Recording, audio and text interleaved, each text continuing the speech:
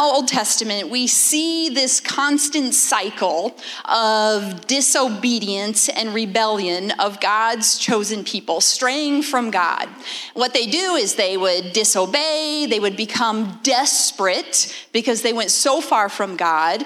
Then they would cry out to God, and God would send them a judge. Yes. So like Deborah or Samson or Gideon, one of the judges, to rescue them. He would send these judges to rescue them. And they would find peace for a while. They would follow God for a while. And then they would disobey. They would stray from God. They would become desperate. They would cry out for help. God would send another judge. And it was kind of this cycle that happened until one day they were like, okay, we're done with judges. Now we want a king. Basically, it was like to keep up with the Joneses, like the other countries around them had kings and they wanted a king. And so they kind of started this cycle over again with kings until God sent the final and greatest king and judge of all time, Jesus. Now here's one Old Testament prophecy found in Psalm 9, starting at verse 7. It says, "But the Lord rules forever. He assumes his throne for the sake of justice. He will establish justice in the world rightly. He will judge all people fairly. The Lord is a safe place for the oppressed, a safe place in difficult times. Those who know your name trust you because you have not abandoned anyone who seek you, Lord." Now here, next, is the New Testament fulfillment. So God sent Jesus as this ultimate judge, this final judge. And as Advent, right, we prepare for Jesus to return, to come and judge the living and the dead, which is the words that we find in the Apostles' Creed. So in Acts chapter 17, we find this verse.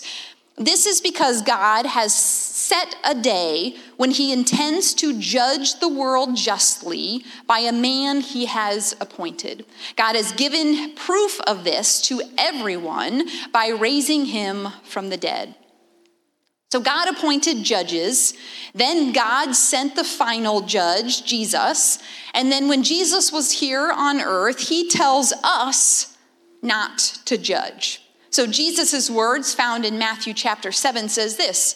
Jesus says, you probably know this passage, Jesus says, "Don't judge so that you won't be judged. You'll receive the same judgment that you give.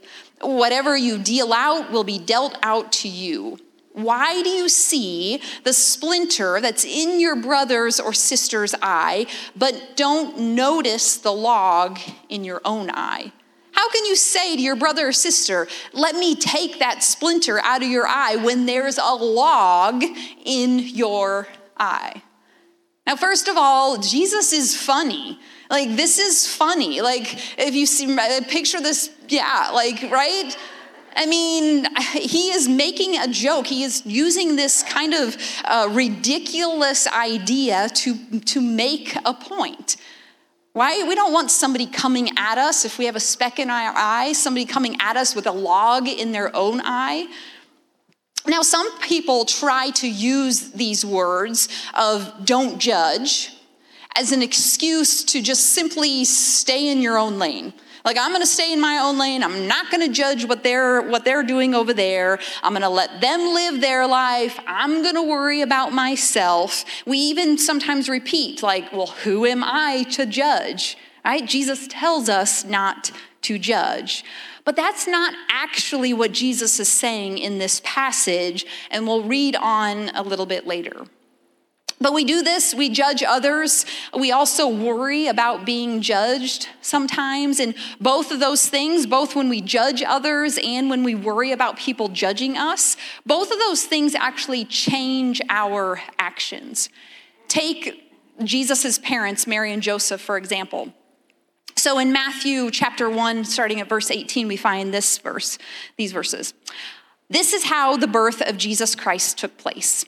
When Mary, his mother, was engaged to Joseph, before they were married, she became pregnant by the Holy Spirit.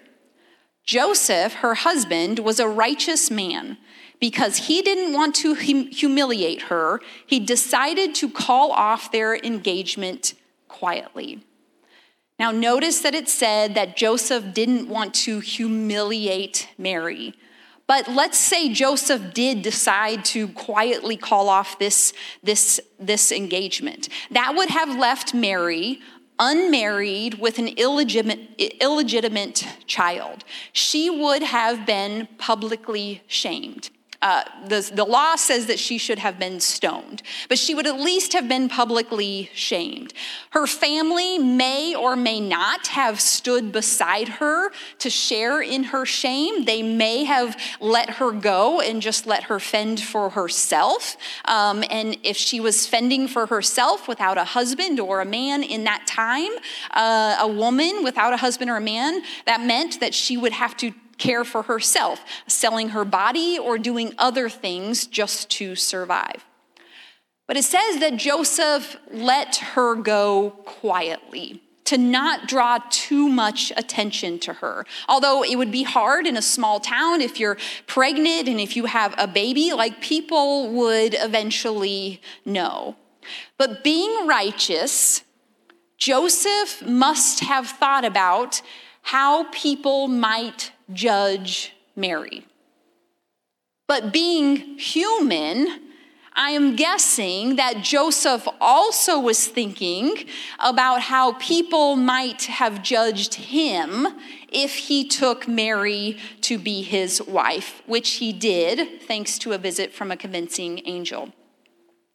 Now, even though we hear this verse that Jesus says, do not judge, and we judge, like we still judge others. If you drive a car, you judge others. Let's say you are going just like a little bit over the speed limit and some car rushes past you. You say, they're a maniac, that's a crazy driver. If you come up to somebody who's driving just a little slower than you are, you're like, well, you're a terrible driver. Let's say you're going the speed limit. If somebody rushes past you, you call them a maniac. If you come up to somebody who's going slower than you, you call them a terrible driver. Let's say you're going a little under the speed limit because the roads are icy. Same thing. If somebody rushes past you, you're going to call them a maniac. If you come up to them and they're too slow, you're going to call them a terrible driver. The problem becomes that every driver thinks that they are going the correct speed. Right? We are the judge when we drive, and we get to judge every other driver around us. Now, you may be wondering or asking yourself, like, this sermon series is about helping. Why are we talking about judging others? Well, the simple truth of this is that when we are busy judging someone, we're less likely to help that person. If we've made our mind up about somebody, of how they are or how they act or who they might be, like, we are less likely to help them. But what does Jesus say? Well, here's the next verse in this passage about the log in our eye. Jesus says, first, take the log out of your eye, then you'll see clearly to take the splinter out of your brother's or sister's eye. So Jesus says, to help others better, first we deal with our own things. Like, the more we help ourselves, the more we can help others successfully. Sure, you can try to help someone remove that speck out of their eye with a giant log in your eye, but it might not be the best idea. And by helping ourselves, I'm actually not talking about self-care, which is really important. I think Jesus thinks this is important, but this is for another message. But by helping ourselves, I'm actually talking about judging ourselves.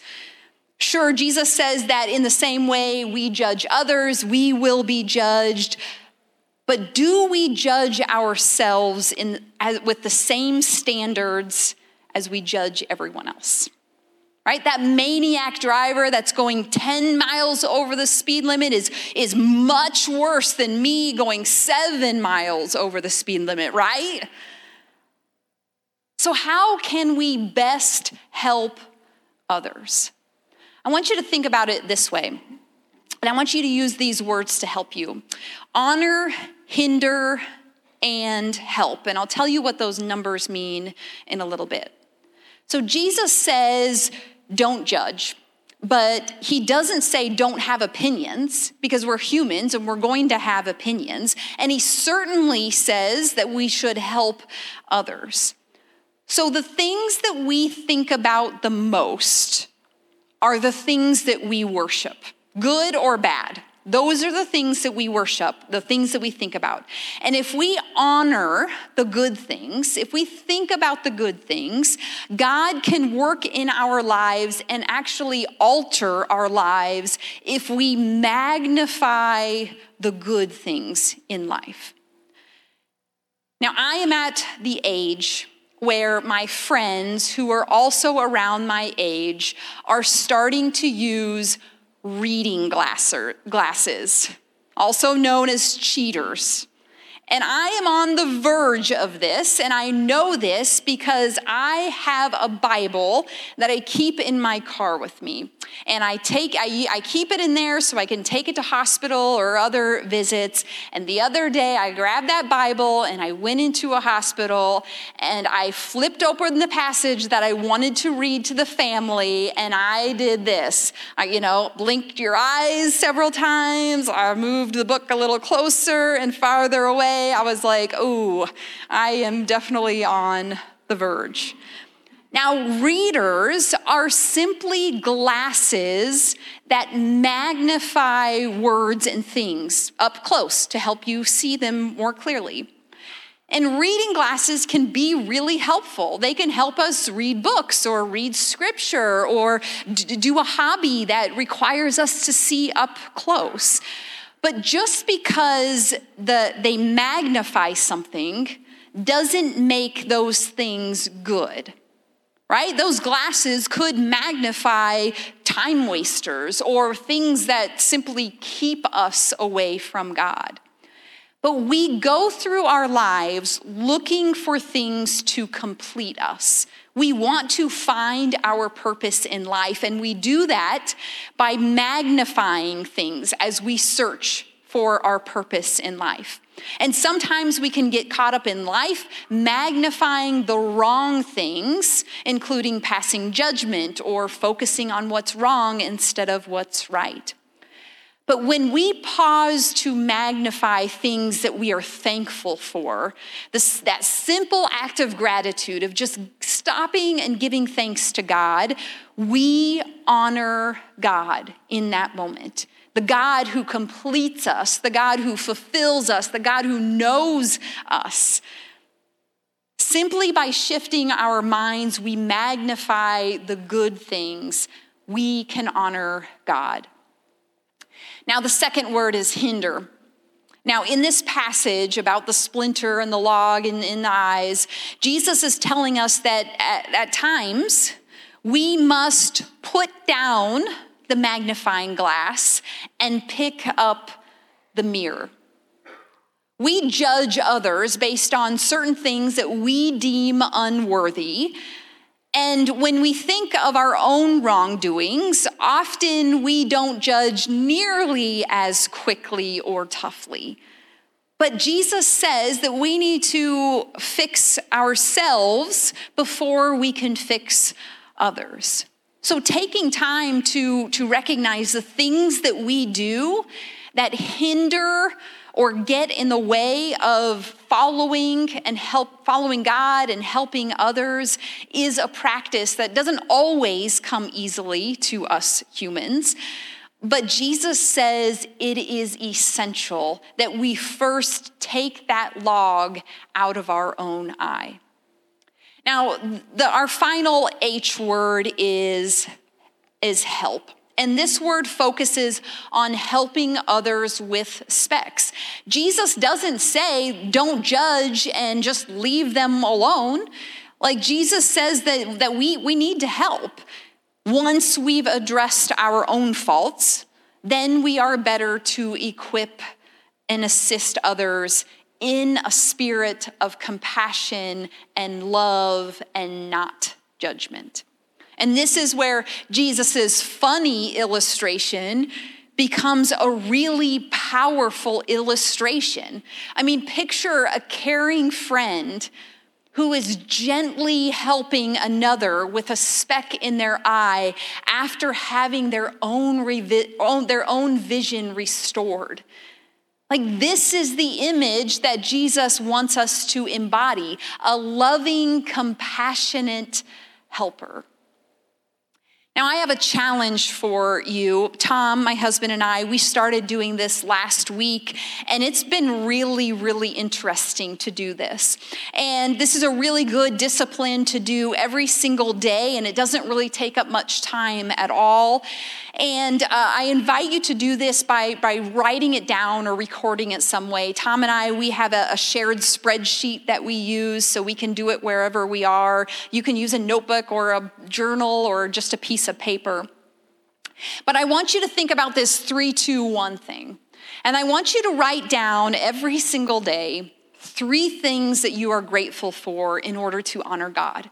Like anything that has happened in your life that you are grateful. Maybe it's the food on your plate. Maybe you got a good night's sleep. Well, whatever it is, big or small, you just write down 3 things every single day that you're grateful for. And then 2 things you did that day that hindered you from being your best self, that got in your way from helping others. And these, again, might be really big things, or maybe they're just small things. Maybe you've caught yourself judging other drivers or judging a coworker, or maybe you were impatient with your spouse or your child or a neighbor or friend. 2 things that got in the way. And then 1 person that you helped. Now this one might be tricky. Some days I get to the end, I've only been doing this for about a week, and I get to the end of the day and I'm like, did I help anybody? Right? And there was one day I just left it blank because I couldn't think of anybody that I helped. But it was a really good reminder, like I'm going to keep focusing on the things that I'm grateful for to honor God. And I know there are things that hinder or get in my way, that I'm selfish or I've done things big or small that have not allowed me to just sit with a coworker and listen to them or visit a neighbor or make a phone call to a friend who I know who's struggling, something to help somebody else. Now, this kind of practice, doing this every day, really is a spiritual discipline when it becomes a routine. And trying to set a specific day or time to complete this task is important. I have a reminder on my phone at 8 p.m. every night that just says 3-2-1 gratitude journal or something like that. And it just pops up and it reminds me that it's time to do this. But if this can become a spiritual discipline or a routine for you, you will find that this will help you better remove the log from your own eye to care and help others compassionately.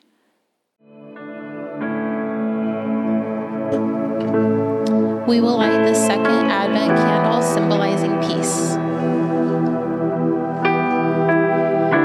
For a child will be born to us, a son will be given to us, and the government will rest on his shoulders, and his name will be called Wonderful, Counselor, Mighty God, Eternal Father, Prince of Peace. In a world losing for peace, we kindle the flame of peace, recognizing the promise of a Savior who brings tranquility to our troubled hearts. In this season of Advent, we light the candles of eternal hope and just peace, celebrating the Prince of Peace who calms our fears and brings harmony to our lives.